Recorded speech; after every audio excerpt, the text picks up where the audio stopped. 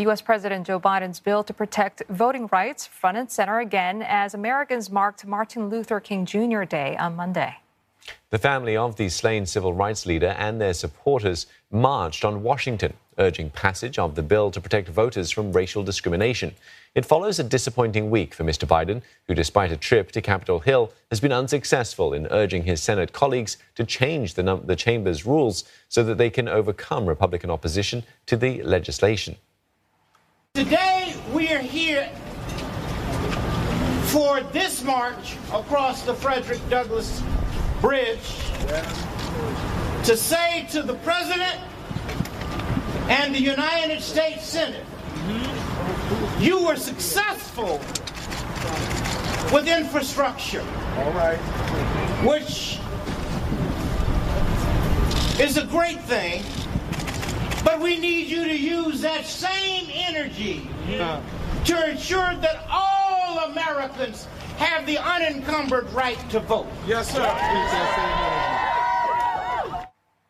Republicans hold half the 100 seats in the Senate and are united in opposing the bill, which they see as a power grab. That means President Biden has to convince Democrat lawmakers to change the chamber's filibuster rule, which requires at least 60 senators to agree on most legislation. But he's hit a speed bump with two influential conservative Democrats, Joe Manchin and Kristen Sinema, rejecting the bill.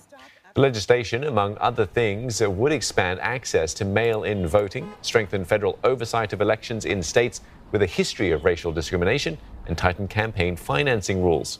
More importantly, it's designed to counter a wave of new restrictions on voting passed in Republican-held states that make it tougher for minority and low-income voters to cast their ballots. We know the threat we face.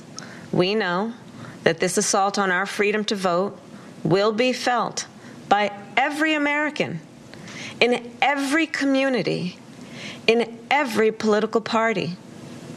We know that if we stand idly by, our entire nation will pay the price for generations to come.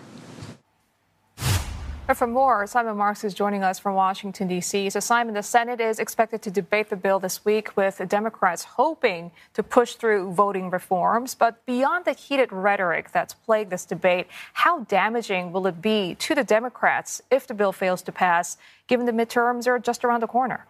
Oh, damaging. There is no question about it. And as things stand, there is no prospect for either of these bills to pass the Senate.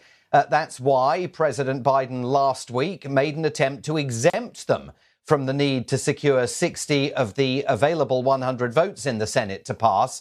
He wanted them passed with a simple majority. But in order to do that, he was going to have to secure a change in the rules. And he couldn't get the support of Senators Manchin and Sinema, both of them members of his own Democratic Party, to make that change. So even though it's pretty clear that the legislation itself would pass, were it susceptible to simply a majority vote, for the White House, the problem is that members of his own party have torpedoed that idea. So he's now under fire from all sides, including, as you heard again here today, from civil rights leaders who say, look, they should have been prioritizing this issue months ago at the White House. And all of these efforts by the president and the vice president, even today, Martin Luther King Day, are taking place far too late.